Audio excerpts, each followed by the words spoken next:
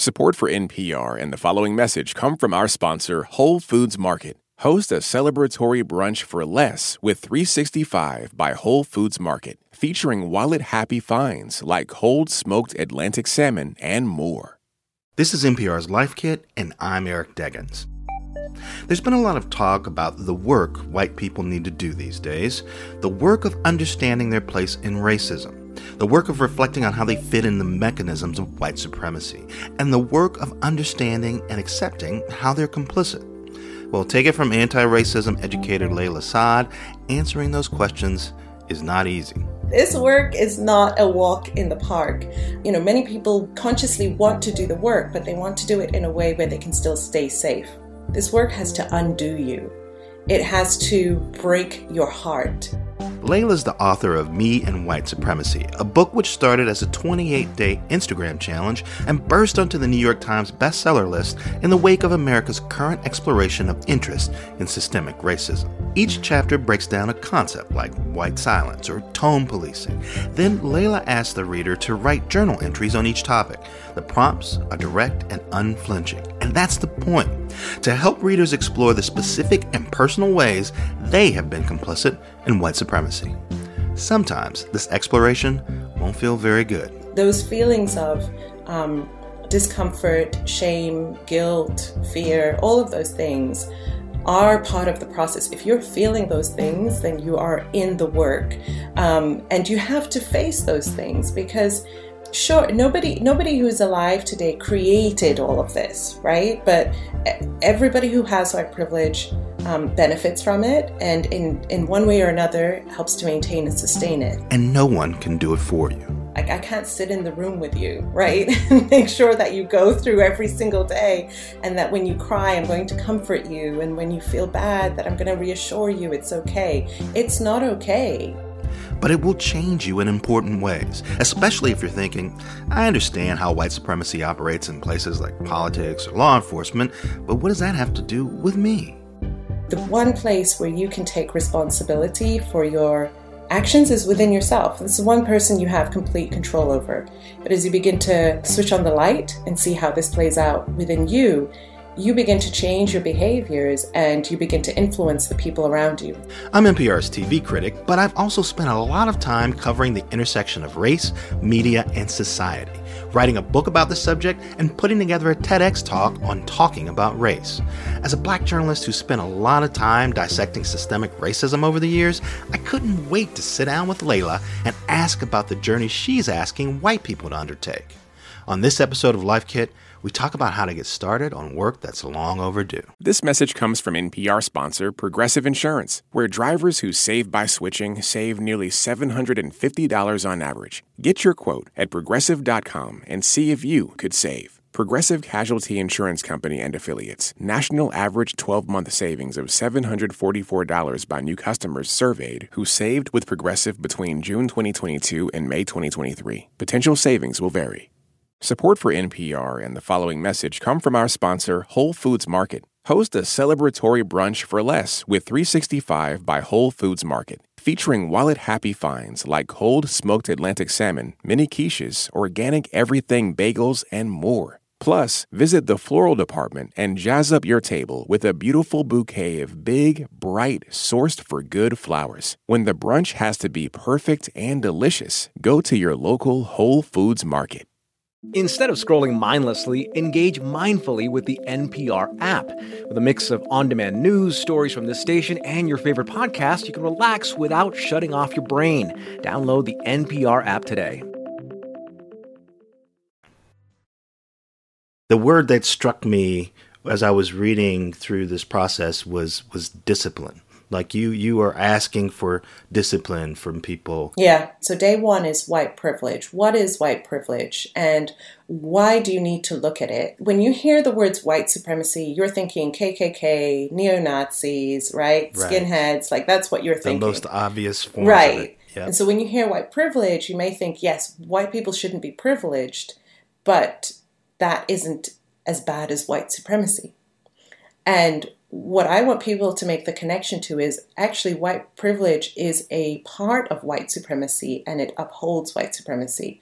This isn't about generalizing or stereotyping white people as being somehow deficient or defunct or something wrong with them. But this is about saying you were born into a system that automatically gave you these powers and these privileges. You're not even aware of them. This is about learning how to identify how you're seen in the world and how you see yourself, so that you can essentially betray it, right? Essentially say, I'm not going to play this game anymore. I'm not going to walk on this earth as if I am superior and treat people as if they are inferior to me. I will defy that. And so I think we have to separate white skin, right? Right. versus whiteness, which is a social construct that is about power. Yeah, I've always said the greatest power that white supremacy has, particularly in America, is that white racial culture is treated like it's invisible. It's not talked about. It's not defined in the same way that Black culture is. Can you describe what the work is and how you came up with a 28-day program for this? Yes. Despite the title and what people initially think when they see it, it's not just for the quote unquote bad people, right? The like consciously, right? It's not even written for those. It's written for people who are... I was gonna say the bad people aren't even going to bother, right? Exactly. And I think people see the title and they're like, wait, what? This is so confusing. Because I'm not racist. I don't even see color. I have Black friends. I voted for Obama. Can you hear that noise I'm making? I'm gagging. How many times I've heard that? So those people who really think I'm an ally, this has nothing to do with me. In the book, I quote Martin Luther King Jr., and he talks about, in his letter from a Birmingham jail, he talks about, one of the greatest stumbling blocks to progress is actually the white moderate, who, doesn't see themselves as the problem, basically, but through their silence, through their inaction, through saying, wait, they actually uphold white supremacy in these different ways. And so I wanted to write this book as a process for people to walk themselves through, how does white supremacy show up in my life? This white supremacy is playing out in your life, in your everyday interactions with the people in your life. But as you begin to sort of switch on the light and see how this plays out within you, you begin to change your behaviors and you begin to influence the people around you. Systems are made by people, systems are maintained by people, but systems can also be changed by people. And so the system isn't out there, right? So with the example of a school, that's a system. A school is a system.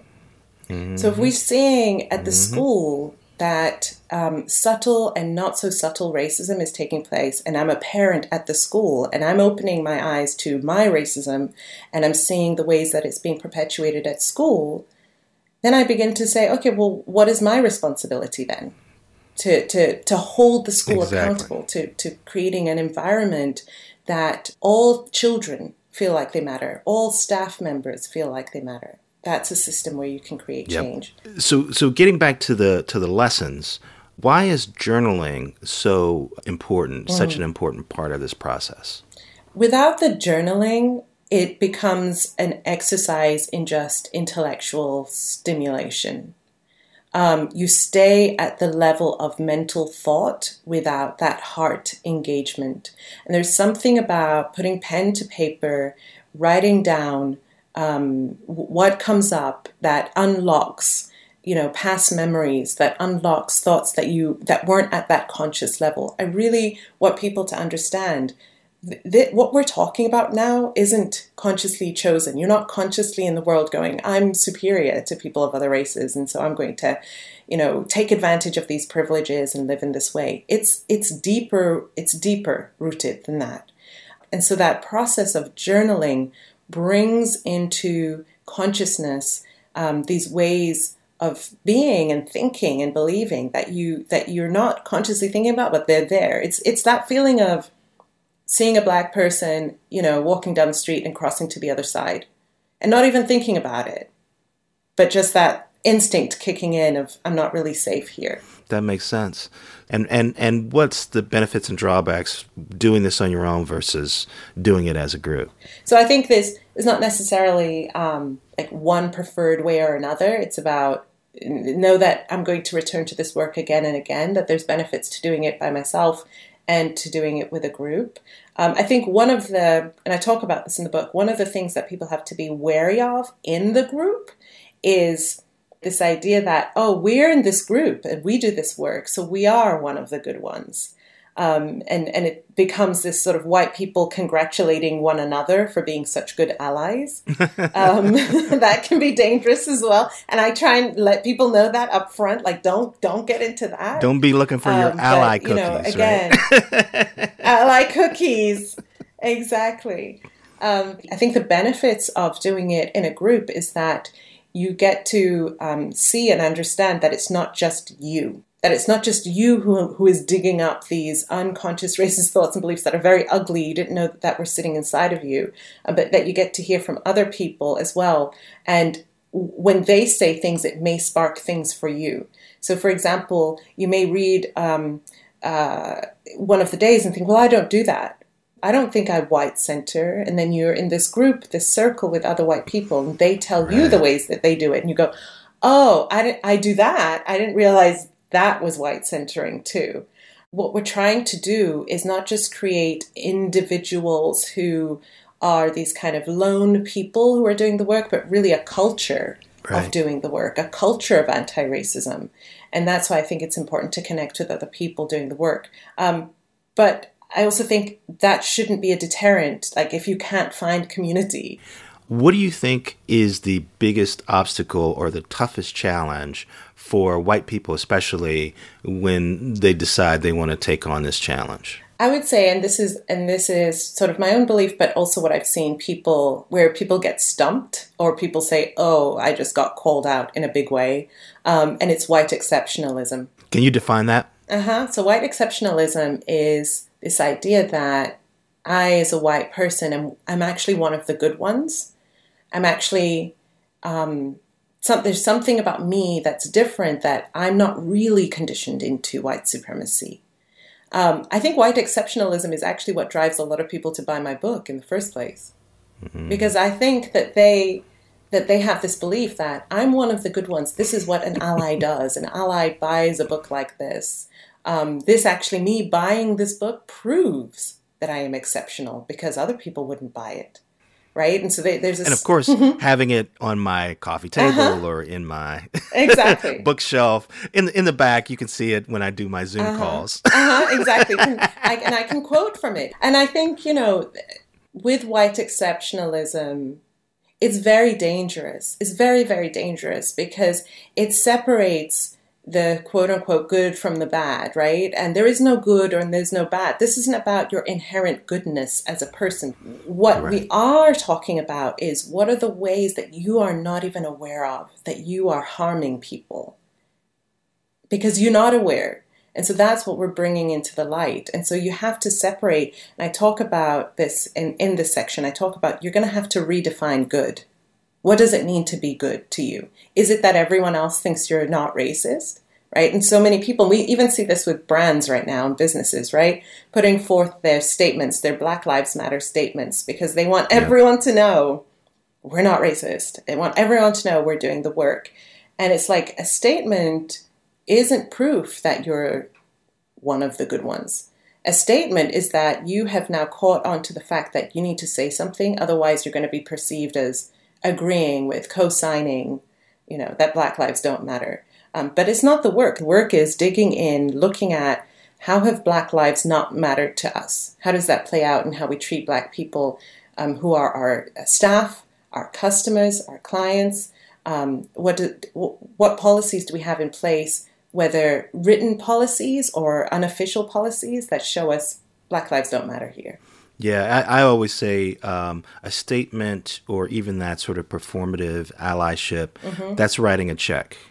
And that check can still bounce. That's right. If you don't live up to the promise that you've made.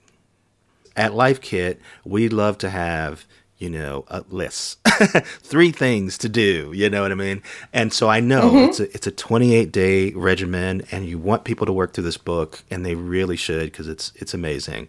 But if you had to break it down to like the 3 most important things that people could do to work on themselves and help unwind white supremacy, what would you tell them? I know. I saved the tough question for the last. We have a sort of tweetable top 3. Exactly. Okay. I think number 1 is that this work begins and ends with yourself as an individual. That the one place where you have complete control is within yourself. And so when you're looking at, where do I start? What do I do? It's you. You need to start with you first. If you start doing things outside of yourself, you think that you're here to save Black and brown people. You're not here to save us. You're here to see the ways in which you are already causing us harm and stop doing that. Second then is this ripple effect of the people you are in relationship with. Your parents, your kids, cousins, friends, bosses, whoever. You have the ability to influence those people. So take what you've been learning about yourself and have those conversations with the people with white privilege in your life, as opposed to just preaching at them and saying, that's racist, and did you know that's white supremacy, and I'm going to call you out. Right. And then lastly, the people you're in relationship with, look at the systems around you. What do you benefit from? What do you create and sustain, and how can you change those things? Right? We can't wait for the lawmakers and the policymakers and the politicians. They have a vested interest in things staying the same. Right. But you as this collective, right, this grassroots movement can affect change by saying, this isn't actually what we want. We're going to hold you accountable to a different world. Many thanks to Layla Saad, the author of Me and White Supremacy. For more NPR Life Kit, check out our other episodes. We have one on how to address microaggressions and another on how to support a friend going through a tough time. You can find those at npr.org/lifekit. And if you love Life Kit and want more, subscribe to our newsletter at npr.org/lifekit newsletter. Also, we want to hear your tips. Leave us a voicemail at 202-216-9823 or email us at lifekit@npr.org. This episode was produced by Claire Snyder.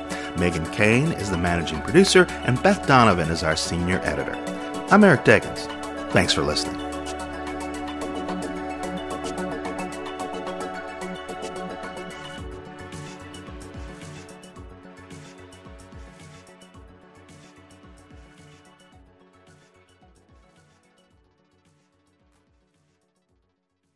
Whenever you face a choice, it helps to think like an economist. And this week on Planet Money Summer School, we'll start off our course in economics with a workout for your brain, how to decide what something truly costs. Listen now to Planet Money from NPR. This message comes from NPR sponsor Discover. Tired of not getting a hold of anyone when you have questions about your credit card? With 24/7 live customer service from Discover, everyone has the option to talk to a real person. Limitations apply. See terms at discover.com/creditcard. This message comes from NPR sponsor Charles Schwab with their original podcast, Choiceology. Hosted by Katie Milkman, an award-winning behavioral scientist and author of the best-selling book How to Change. Choiceology is a show about the psychology and economics behind people's decisions. Hear true stories from Nobel laureates, historians, authors, athletes, and more about why people do the things they do. Download the latest episode and subscribe at schwab.com/podcast or wherever you listen. This message comes from Love Letters, a podcast about romance, partnership, loss, and the human heart, served with a side of advice. Its new season pays tribute to the supporting cast of people's love stories. Find Love Letters wherever you get podcasts.